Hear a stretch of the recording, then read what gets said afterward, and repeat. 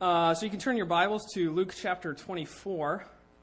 Luke chapter 24, and as you're turning there, I'm really excited to preach. I love speaking and stuff like that, but this is, what I'm doing here tonight is sort of like a miracle, because if you knew me when I was younger, you would know me just as, I think Brother Jeremy Muir was saying, how he just hated public speaking, and that was me. And I would turn about as red as that Chinese flag over there and sweat like crazy, and because I was nervous. But I'm just so excited because God has just really spoken to me, and He laid this passage on my heart as soon as Pastor told me that I would be preaching, as he did last week. And I'm ready this time. Last time I was real nervous, and I was getting all dry and throaty, so I have a nice cup of water to keep me all lathered up here. So I can go for a few hours. So we'll see what happens. Anyways, Luke chapter 24. Well, we're going to start our reading in verse 13. And believe it or not, this passage is going to tell us how to read our Bibles. And I think that's a very important thing. And you may be thinking, well, Mr. Brad, I'm a Christian. I'm pretty sure I know how to read my Bible. Hopefully you do it every day, or you do it as often as you can.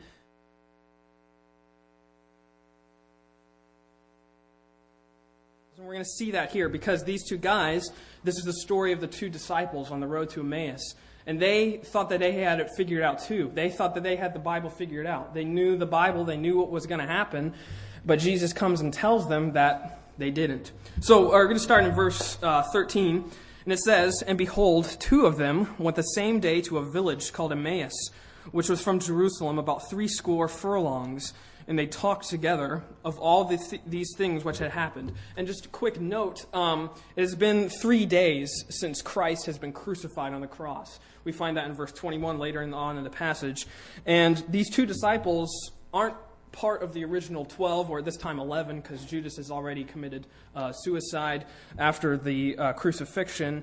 Because in verse 18 it says, whose name was Cleopas. So obviously these two, I don't know if it was a man and his wife or two guys that were just along talking, but they were talking about what had happened. They were talking about all the things that had happened with Christ on the cross and all these things because they had been following Jesus. So back in verse 15, "And it came to pass that while they communed together and reasoned, Jesus himself drew near and went with them. But their eyes were holden that they should not know him. And he said unto them, What manner of communications are these that ye have one to another as ye walk and are sad?" So they're walking along. They're talking about what had just happened in Jerusalem, Christ dying on the cross, and all the scandal that had followed that whole situation. Because Jesus was very infamous at this time. So obviously, as we're going to see a little in just a second, that people knew about Jesus. And people knew and heard about him dying on the cross and what the Sanhedrin had done and what the Pharisees had done to conspire to get Jesus to be crucified. So anyways, they were talking about all of that. All that kind of scandalous things that had just gone on. And Jesus comes in the midst of them. And they don't know it's Jesus. And I think that's interesting to point out. Because Jesus comes and they had been near Jesus. They knew who he was. And they don't know who it is. And they don't realize that it's him. And he says, basically, why do you guys look so sad? What are you talking about that's making you so sad? And I love their reaction because the guys, he say, verse 18, "And the one of them, whose name was Cleopas, answering, said unto him, Art thou only a stranger in Jerusalem? Hast thou not known the things which are come to pass there in these days?" Basically, he's like, where have you been? Where have you been for the past few days? Because something big has happened. So if you don't know what's going on, you must be a visitor or something here. So he says, where have you been? Have you been like living under a rock or something? And so and Jesus answers in verse 19, "And he said unto them," that's Jesus, "What things?" And so Cleopas keeps going. He says, "And they said unto him, Concerning Jesus of Nazareth, which was the prophet, mighty in deed and word before God and all the people, and how the chief priests and our rulers delivered him to be condemned to death, and have crucified him. But we trusted that it had been he which would have redeemed Israel, and beside all this, today is the 3rd day since these things were done. Yea, and certain women also of our company made us astonished, which were early at the sepulchre. And when they found not his body, they came, saying that they had also seen a vision of angels, which said that he was alive. And certain of them which were with us went to the sepulchre and found it even so as the women had said, but they saw him not. And what's interesting is that their view of what Jesus had done and what their view of who Jesus was too low. They were setting their hopes too low because they had thought that Jesus was the one that... And what I mean by too low is that they thought that he was just a good guy, a good prophet, as they say there in verse, verse 19, which was a prophet, mighty in deed and word. And so they think he's a good prophet, but they don't necessarily know exactly what that means because they had set their hopes too low. Because the views of that day, some of the Jews of that day thought that Jesus was going to be the one, because they knew the prophecies. They thought that Jesus was going to bring Israel back to might and power, and that he was going to overthrow Rome, and that Rome was no longer going to be indominus, and that Israel was going to be back to its rightful place as the supreme nation on the earth, back to when David was at its power and it was at its zenith, really. That's what they thought that Jesus was here to do. And so when Jesus died, obviously these guys who had ascribed to that philosophy, they were confused. They were sad because their hopes had died with Jesus. They thought that he was going to bring Israel back, but he had died. And so what Jesus goes on to explain them is they had set their hopes too low.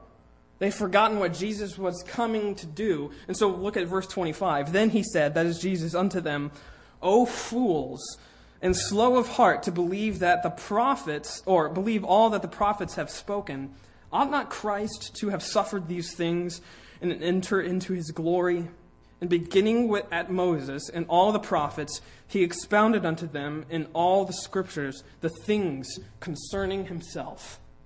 So he calls them fools because obviously they knew their Bibles. They knew, or their Old Testaments, I should say. They knew their Old Testaments. They knew the prophecies, because they knew that Jesus was supposed to come out of Nazareth and all that stuff, but they had been reading the scriptures, but they had been reading them wrongly. Because this is exactly what the prophets had predicted that Jesus was to do, and that reveals the starting of truth that Christ, he reveals this startling truth, that, and we can often forget it, is that he is the focal point of the entire Bible. Jesus is the point. All the pages in your Bible, all these pages that you have here tonight, they point to Jesus. They don't point to anything else, anyone else, but Christ. And the scary thing is, I just jumped down my notes a little bit. Well, first of all, the Bible tells one story. It points to one figure. It tells one story. It points to the figure Jesus Christ. And these disciples were reading their Bibles wrongly. They were reading their Old Testament wrongly, as if it was all about them, as if they were the center of the story, because they thought that they were going to restore Israel, that Israel was going to be brought back to power, and they were going to overthrow Rome, and all these sorts of earthly things. They were thinking too low, as I've been saying. And often that's how we can get. We can, as that saying goes, we can lose sight of the forest for the trees. And that's what they were doing. Because, as we'll see, there was important things that Jesus had done already, but they've forgotten the big picture of Scripture. And we can forget that at times. And just as a side note, really quick, you can... a good snapshot of any culture, I think, is what the culture is reading. Or what I should say, not reading, because we're not reading our Bibles, but what we're reading. And I think a good example of that is that we have... a whole issue of magazines that's devoted to the objectification of women in Sports Illustrated that has nothing to do with sports, but they still release that every single year. I think that's a good telltale sign of where our country is morally and spiritually. But I say that to say the three most popular genres in publishing are... At the top is romance novels, always, it seems like. Second is usually kids' literature, because those are easy to write. And even you see Jane Run, that's not really hard to author, I don't think. Anyways, that's second usually. And the third is usually the largest section in any Barnes & Noble, if they still have those. I don't know, because everything's digital now. But Barnes & Noble is self-help. The inspiration and advice, and that you can find the hero within yourself, and you can be awesome. You can live strong, and all those types of motivational type books. And those are the most common. I think that's most telling too of where our nation is that we can just look inside ourselves and we can find the hero within us. And I think that points to this, is that mankind knows that something's wrong. He won't admit it necessarily, but he knows that something's wrong. He knows that something's missing in his life. And so he needs to fix it. He needs to try and fix him. And the problem is he turns to himself. And because he's reading those books. He's reading that book that if you want to fix your life, you can just turn to yourself and you can fix yourself. And that'll fix all your problems. And so but they know that something's missing. And they're caught in that trap. And I'm going to use this title of this guy's book. I won't mention his name. But they turn to this idea that you have to have your best life now. That we can if you can work on yourself, you can become a better you. You know, that whole idea of trying to fix yourself. And if we can only fashion a better version of us, or a wealthier version of us, or a more successful version of us, us with a better body, and us with a nicer car, or a bigger house, or a more well-to-do family, all those things that we can achieve happiness. And that's what they put their efforts to. They put their efforts to doing that, to chasing those things, to wealth and money and prestige. And that's what we're all after. That's what they're after. You know, that idea, the American dream, live life, liberty, and the pursuit of happiness, right? That's what they're after. And they think that that's going to satisfy them. They think that that's what's going to fill that void that they know is inside them. And they're trying to chase all these things. But the point is that that's never going to fill them. All those things that they chase, money and wealth and pleasure and all those things, careers, it's never going to fill that void that's inside their hearts. And that's going to leave them emptier than before. And I like how one author worded it. He said that all these things are really nothing more than just crummy God replacements. The replacements for God. Because that's what they are. They make these things trivial. They make them as their gods. And they make really crummy gods. They don't live up to anything. They can't satisfy them. They can't give them anything that they so desire, which is happiness and satisfaction and peace. Because that's what people are longing for. And I think it's really telling. I think one of the best examples of this is John D. Rockefeller. You probably know this quote. He was a hugely successful businessman. I think he was in the oil business or steel. I can't remember which one. Oil? Yeah. And he had that one quote. Everyone always says is that one guy came up to him and asked him, Mr. Rockefeller, how much is enough? Or how much will be enough? And he said, just a little bit more. And this is a guy who had billions of dollars. He was so wealthy, but just a little bit more. And that's what I'm saying is that these God replacements, these things that we think are going to satisfy us here and now, will always be wanting more, will always be seeking something more, if that's what we're focusing on. And mankind doesn't realize that. They don't realize that void that they're trying to fill, that chasm, that hole that's in their heart, it can only be filled by God. Anything else won't work. Anything else will be, as I've said before, it's going to be like a square peg trying to fit in a round hole. It's just not designed to work. You're not created by God to find your peace and your happiness and your satisfaction in anything else but Him. You're created for that. You're created to find your joy in Jesus alone. Nothing else will work. And I say all that to say that it's depressing to me that this idea has slipped into the church. That this idea that we have to fix ourselves and that we can better ourselves and that's what's going to bring us peace.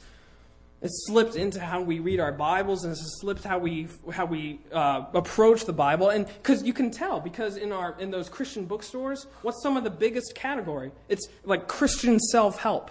Have you noticed that? It's like we can help ourselves, but we can sprinkle a little Jesus on it and it'll make it Christian, quote unquote.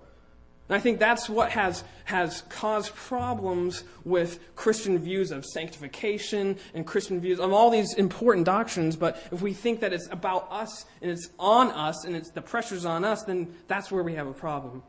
And we've begun to read our Bibles in that same horrible manner as if it's all about us.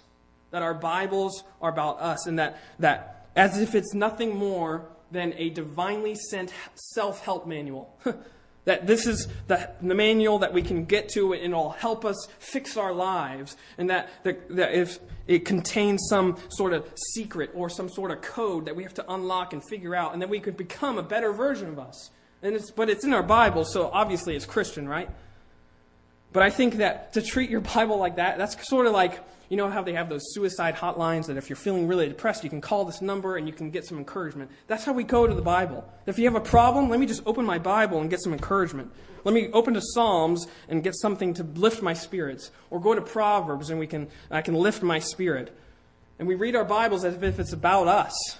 And that's why we get discouraged too, because I've tried to go through the Bible in a year, and I don't know if you've ever experienced this, but you can go through like Genesis and you're fine. That's his history, and Exodus and Leviticus and Numbers, and you're doing pretty good. You're going pretty strong.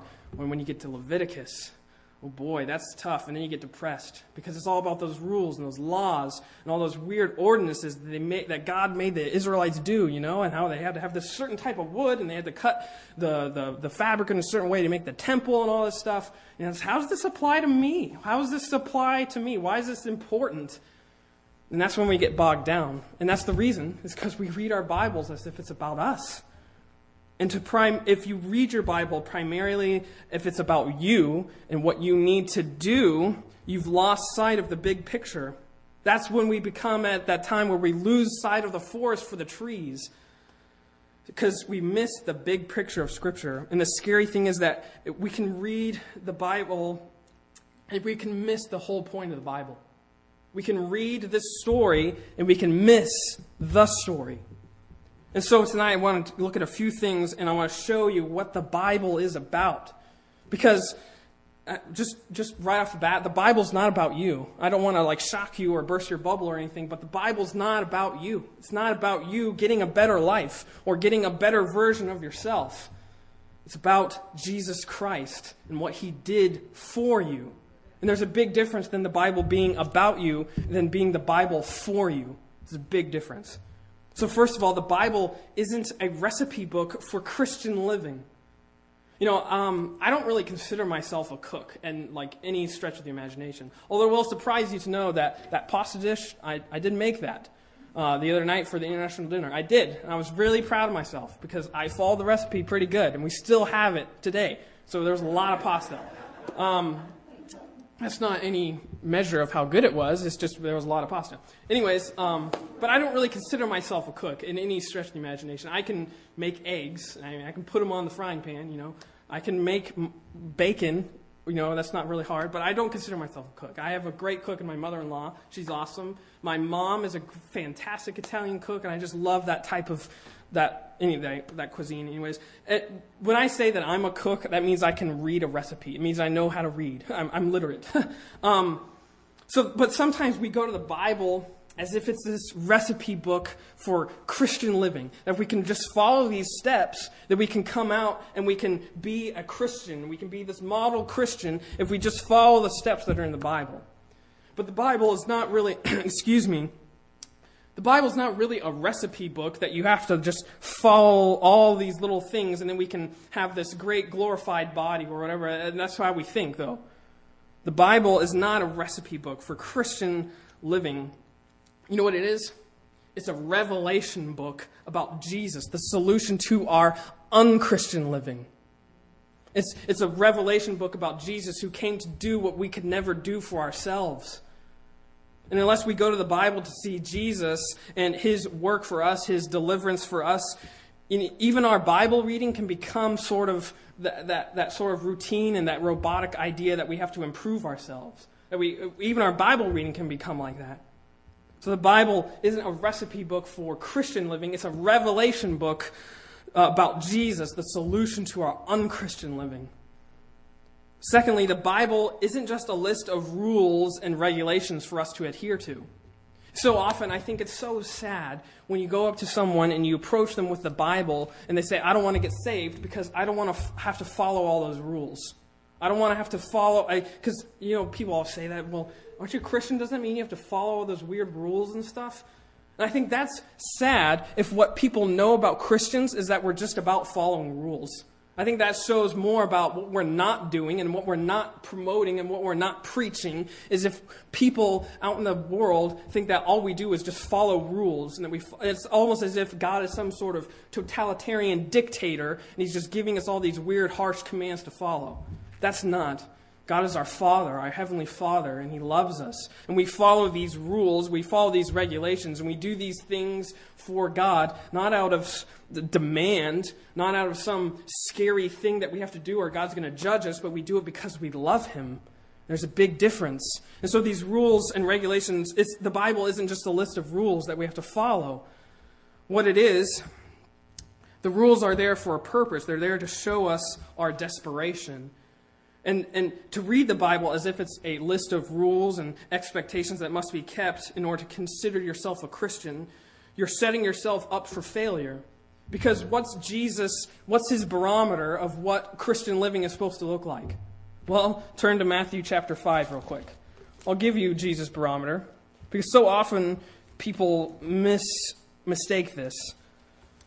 And this, believe it or not, this points us to what Jesus did. This points us to the gospel when we read this verse, because look at the last verse of the first part of Jesus' Sermon on the Mount. He says in verse 48 of Matthew 5, he says, "Be ye therefore perfect, even as your heavenly Father, which is in heaven, is perfect." So if you want to try and win grace, if you want to try and live up to God's expectations, guess what? You have to be perfect. You think you can do that? I can't. I can't be perfect. And that's the point, is that we can't. We can't live up to God's expectation. And that's why He had to come and do for us what we could never do for ourselves. It's because we can't live up to be ye therefore perfect. That's God's expectation. So if we want to treat this Bible as if it's a list of rules that we have to live and we have to follow and we have to adhere to be a Christian, we're going to burn out, because we can't live up to this.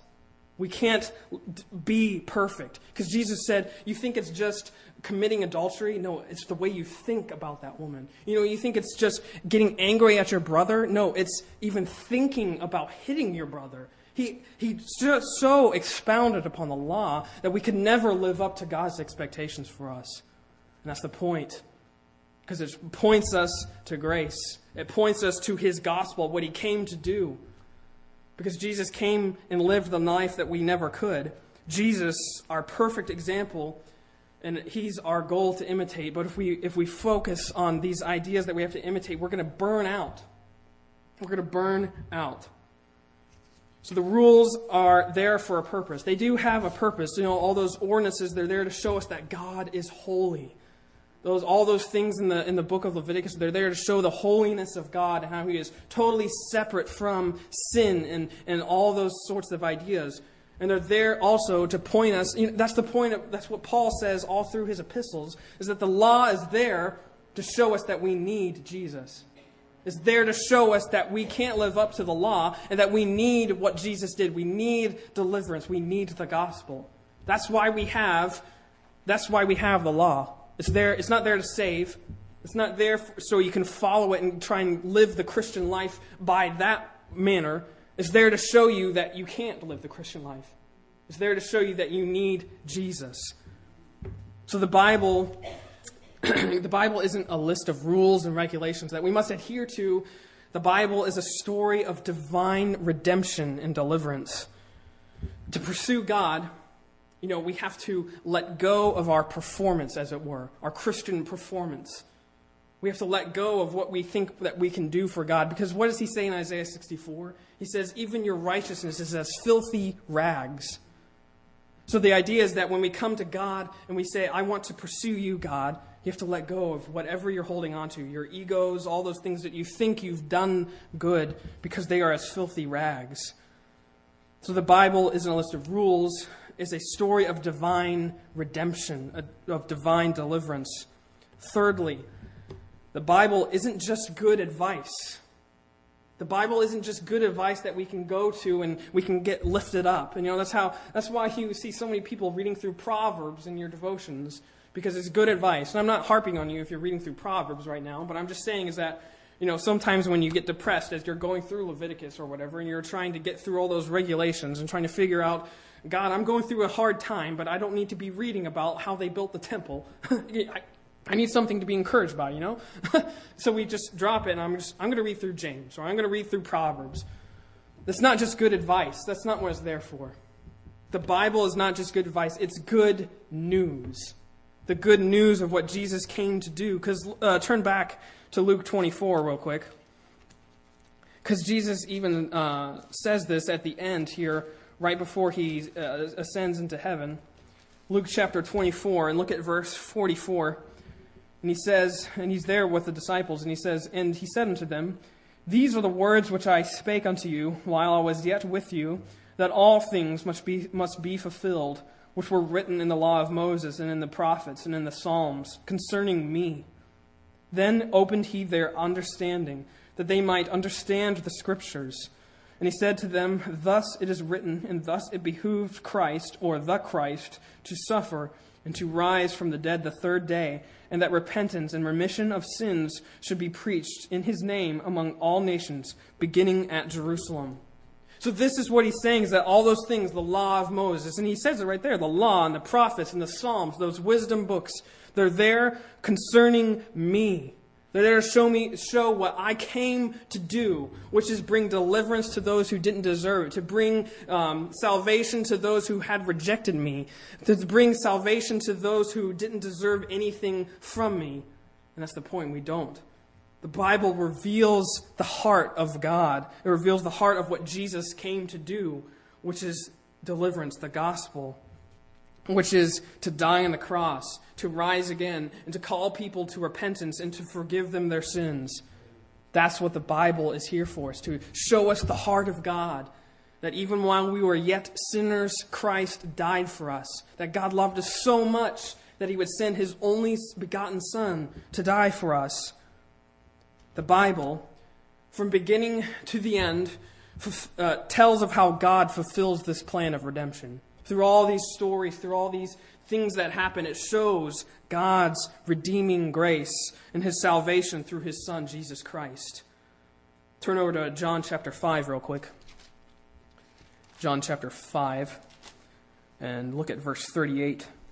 And here he's talking to some Pharisees again, and he says, And have ye not his word abiding in you, for whom he hath sent him, ye believe not. Search the Scriptures, for in them ye think ye have eternal life, and they are they which testify of me.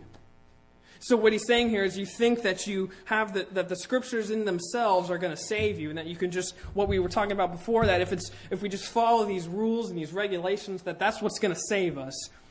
But he's saying you've missed the point. You've lost sight of the forest for the trees. The Scriptures point to me. They are they that testify of me, the Christ, the Messiah, the one who has come to bring the gospel to you. As one writer said, the Bible is a portrait of Jesus. It shows us who Jesus is and what he came to do. So the Bible isn't just good news, isn't just good advice. It's good news. And lastly, real quickly, the Bible isn't about you. The Bible isn't about you. And this point I want to focus on just a little bit, is that the Bible isn't a list of heroes. Have you ever kind of gone through that idea that, if I can just be like David, or if I can just be like Daniel? That song, what's that song? Be a Daniel? Isn't that song? Yeah, be a Daniel. Or be a David, or be like Gideon, or all these ideas that these are heroes that we need to live up to, that these heroes in the Bible are the people that that we should be imitating. But that's false thinking. That's reading the Bible as if that's setting your hopes too low. Because if you're hoping to be like David, that means that one day you might commit adultery with someone and then murder their husband because you want to cover up your sin. Or the idea that Gideon had so much faith or whatever, but he didn't. That's why he had to test God, because he didn't trust what God was about to do. That, remember where he sets the fleece out and it gets wet, and he said, if you make it wet and all the ground dry, then I'm going to trust you. And then God does that crazy thing, and then he tests him again. Now you make the thing wet and make all the ground dry, and then I'll trust you. And we always go to the story of Gideon, and we think that Gideon was this mighty man of valor, that he had so much strength and faith and courage, but really he didn't. Because if you go to that passage, and I've taught on this before, is that before he even did those tests with the fleece and stuff, he had already been promised the victory. God said to him before in the previous chapter, you're going to destroy them, and you're not going to leave anyone alive. You're going to annihilate them. And Gideon's like, I'm from the weakest tribe of Israel. How can I do this? And he disbelieves. That's what Troy was talking. He disbelieved God in that moment. But we think we have to be like them. And the point is that the Bible is not a list of heroes to emulate. It's a list of people who were living for God, but they point us to Jesus. Everyone points us to Christ. Because, and that's what they're there for, because the plot line of the Bible is Jesus-centered. Jesus is the center of your entire Bible. He's the plot line of the entire Bible. And He alone is the hero. Turn to Hebrews chapter 12. Because these are some of my favorite verses. I could say that about every verse, but I like these verses in Hebrews chapter 12. And you might know which verses I'm reading, but Jesus is the hero of your Bible. And that's what you need to see and understand, that He is the center. He is the hero of what you're reading. In verse 1 of chapter 12, wherefore, seeing we also are compassed about with so great a cloud of witnesses, let us lay aside every weight and the sin which doth so easily beset us, and let us run with patience the race that is set before us, looking unto Jesus, the author and finisher of our faith, who for the joy that was set before Him endured the cross, despising the shame, and is set down at the right hand of God, at the right hand of the throne of God. For consider Him that endured such contradiction of sinners against Himself, lest ye be wearied and faint in your minds. Looking unto Jesus. As the choir sang this morning, turn your eyes upon Jesus. Look full in His wonderful face. The Bible isn't about you. It's not about your best life now. It's not about you going to this and then you can be successful, or you can get rid of all your debt, or you can make your kids live right, or all these ideas. It's not about living your best life now. The Bible is entirely, from start to finish, about Jesus, the one who came to do what we can never do for ourselves. The whole Bible is about the Christ, the God-sent rescuer. The Old Testament predicts this. Every single prophet, I can guarantee you, every single book of prophecy will predict something about the Christ. And the New Testament then presents Him. So the Old Testament predicts and the New Testament presents Him. One commentator said, Jesus claimed all the prophets as His witnesses, and He teaches us to find the highest purpose of the Old Testament in His preparation for Himself, and to look for foreshadowings of His death and resurrection there. So we go to the Old Testament then to look at how Jesus is predicted and how everything works intricately as God designed it to bring Jesus about. From the smallest city in Bethlehem Ephratah, the smallest, almost insignificant city, and that's where the King of Israel comes from. And He works out everything to make that happen. Everything in the Old Testament points to Christ. The stories and the prophecies and the ordinances and the victories and the failures, all those things that we go to and we read about are but shadows and echoes of the true and better King, the true and better sacrifice, the Savior that is yet to come. One writer says, and this, listen to this, he says, we may properly learn Christ if we consider that the covenant which God made with the fathers was founded on the mediator, that is, Christ, that the sanctuary by which God manifested His presence of His grace was consecrated by His blood, that the law itself with its promises was sanctioned by the shedding of blood, that a single priest was chosen out of the whole people to appear in the presence of God in the name of all, not as an ordinary mortal, but clothed in sacred garments, and that no hope of reconciliation with God was held out to men, but through the offering of sacrifice. The point is that all these things, just as we were talking about the strict regulations on sacrifices and how they had to find certain ways to bring their sacrifice to the temple, all those things were there as foreshadowing of Christ, the true spotless Lamb of the Old Testament. All of Scripture, every page points towards Jesus. It's about the Redeemer, not us, the redeemed. He's the climax, and I just want to look at a couple of these passages. He's the climax of all these themes in the Bible. Because remember in Genesis chapter 3:15, he is that promised seed there, which is the first example of the gospel, where the Bible says, "And I will put enmity between thee and the woman, and between thy seed and her seed, and it shall bruise thy head, and thou shalt bruise his heel." That's Jesus. Or in Numbers chapter 21, he's the brazen serpent. Remember that story when there's fiery serpents all around, they're biting people and killing people, and so God commands Moses, make this brazen serpent and raise it up on a pole, and whoever looks at this serpent will live. That's foreshadowing what Jesus, because look, John chapter 3 verse 14 says, this is Christ. Remember that story? Christ is talking to Nicodemus, and Nicodemus is asking, how do I get born again? And Christ says, "And as Moses lifted up the serpent in the wilderness, even so must the Son of Man be lifted up, that whosoever believeth in him should not perish, but have eternal life." He is that brazen serpent that we look to and we can believe in, and that we can have salvation. He's the greater prophet from Deuteronomy 18, where it says, "The Lord thy God will raise up unto thee a prophet from the midst of thee, of thy brethren, like unto me, unto him ye shall hearken." That's talking about God. That's talking about Jesus. Or Isaiah 7:14, he's Emmanuel, God with us, where it says, "Therefore the Lord shall himself give you a sign. Behold, a virgin shall conceive and bear a son, and shall call his name Emmanuel." That is Christ. He's the promised heir of David and the ruler of Israel, which is from Micah 5:2, where it says, "But thou, Bethlehem Ephratah, though thou be little among the thousands of Judah, yet out of thee shall come forth unto me that is to be the ruler in Israel, whose goings forth have been from of old, from everlasting." That's about Christ. He is the ruler of Israel that was promised. Jesus is everywhere in your Bible. He's not just in the Gospels.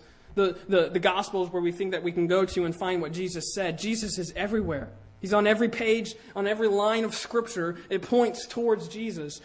It points to Jesus. And I want to read this. This is a lengthy passage, but I think this is so important.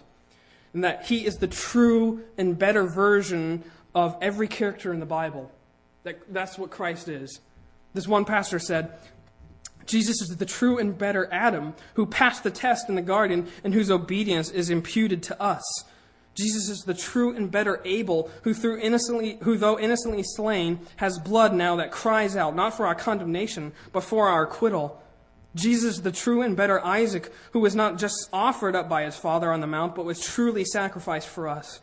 Jesus is the true and better Joseph, who at the right hand of the king forgives those who betrayed and sold him and uses his new power to save them. Jesus is the true and better David, whose victory becomes his people's victory, though they never lifted a stone to accomplish it themselves. Jesus is the real rock of Moses, the real Passover lamb, innocent, perfect, and helpless, slain so the angel of death will pass over us. He is the true temple, the true prophet, the true priest, the true king, the true sacrifice, the true lamb, the true light, the true vine, and the true bread." The Bible is not really about you. It's about him. And I could give you Bible references for all those things that I just said, all those ideas that he's the true and better Adam and Abel, and all those stories. The point is, the Bible is not about you. The Bible points to Jesus. It points to Christ. The Old Testament shows the sheer necessity of Christ, of our atoning Redeemer, who of an atoning Redeemer from the sin which everywhere it reveals. Because everywhere in the Old Testament you can find sin, you can find deprivation, you can find violence, and all sorts of harsh realities and stories. And it shows us just why we need someone like Christ. And through its promises and through the symbols of the temple and the sacrifices, we see pictures of salvation. We see pictures of Christ. So consequently, every single theme then of every sermon should be Jesus. Should circle back to what Christ has done for us. I like what Spurgeon says on this, and I just like quoting Spurgeon sometimes because he just said things that just make you kind of chuckle. And this is one of them. This is one of my favorite quotes from Spurgeon. He says, "When I cease to preach salvation by Jesus, put me into a lunatic asylum, for you may be sure that my mind is gone." He knew the importance of preaching Christ. Or this, I like this quote, and this is especially true for us preacher boys. He says, the motto of all true servants of God must be, we preach Christ and him crucified. A sermon without Christ in it is like a loaf of bread without any flour in it. No Christ in your sermon, sir? Then go home and never preach again until you have something worth preaching.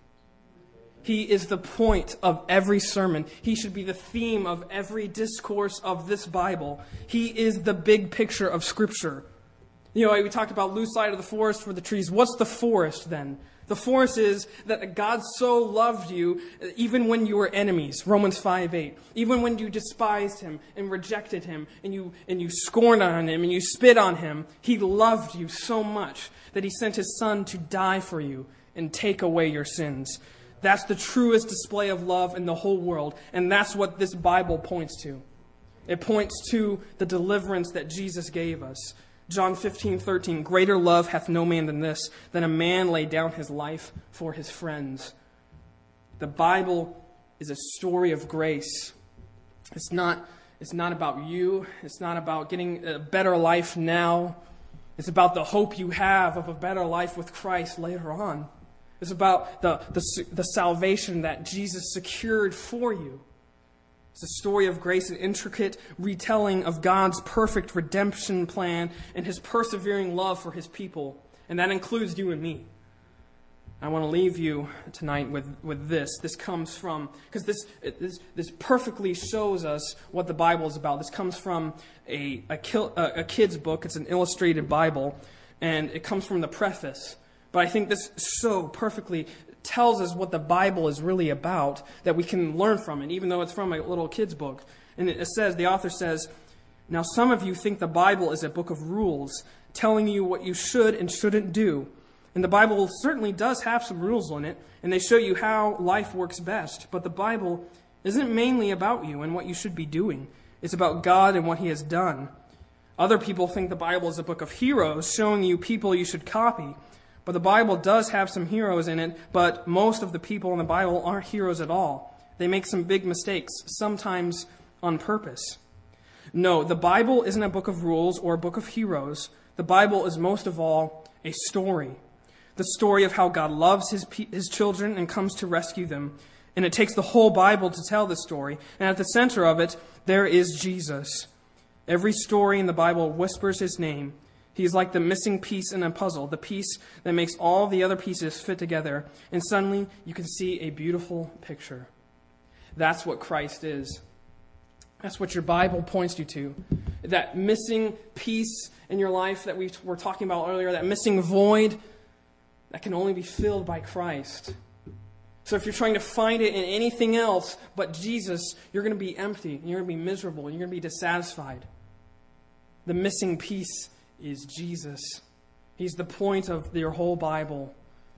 And I pray that we would go to the Bible with the lens of Christ, that we'd see Jesus on every page, because that's what's going to bring hope, and that's what's going to bring the things that we long for. Jesus has promised that in his word, that he will give us every single thing that we need to live for him. The Bible is about Jesus. Let's bow our heads and close our eyes. This evening as we close,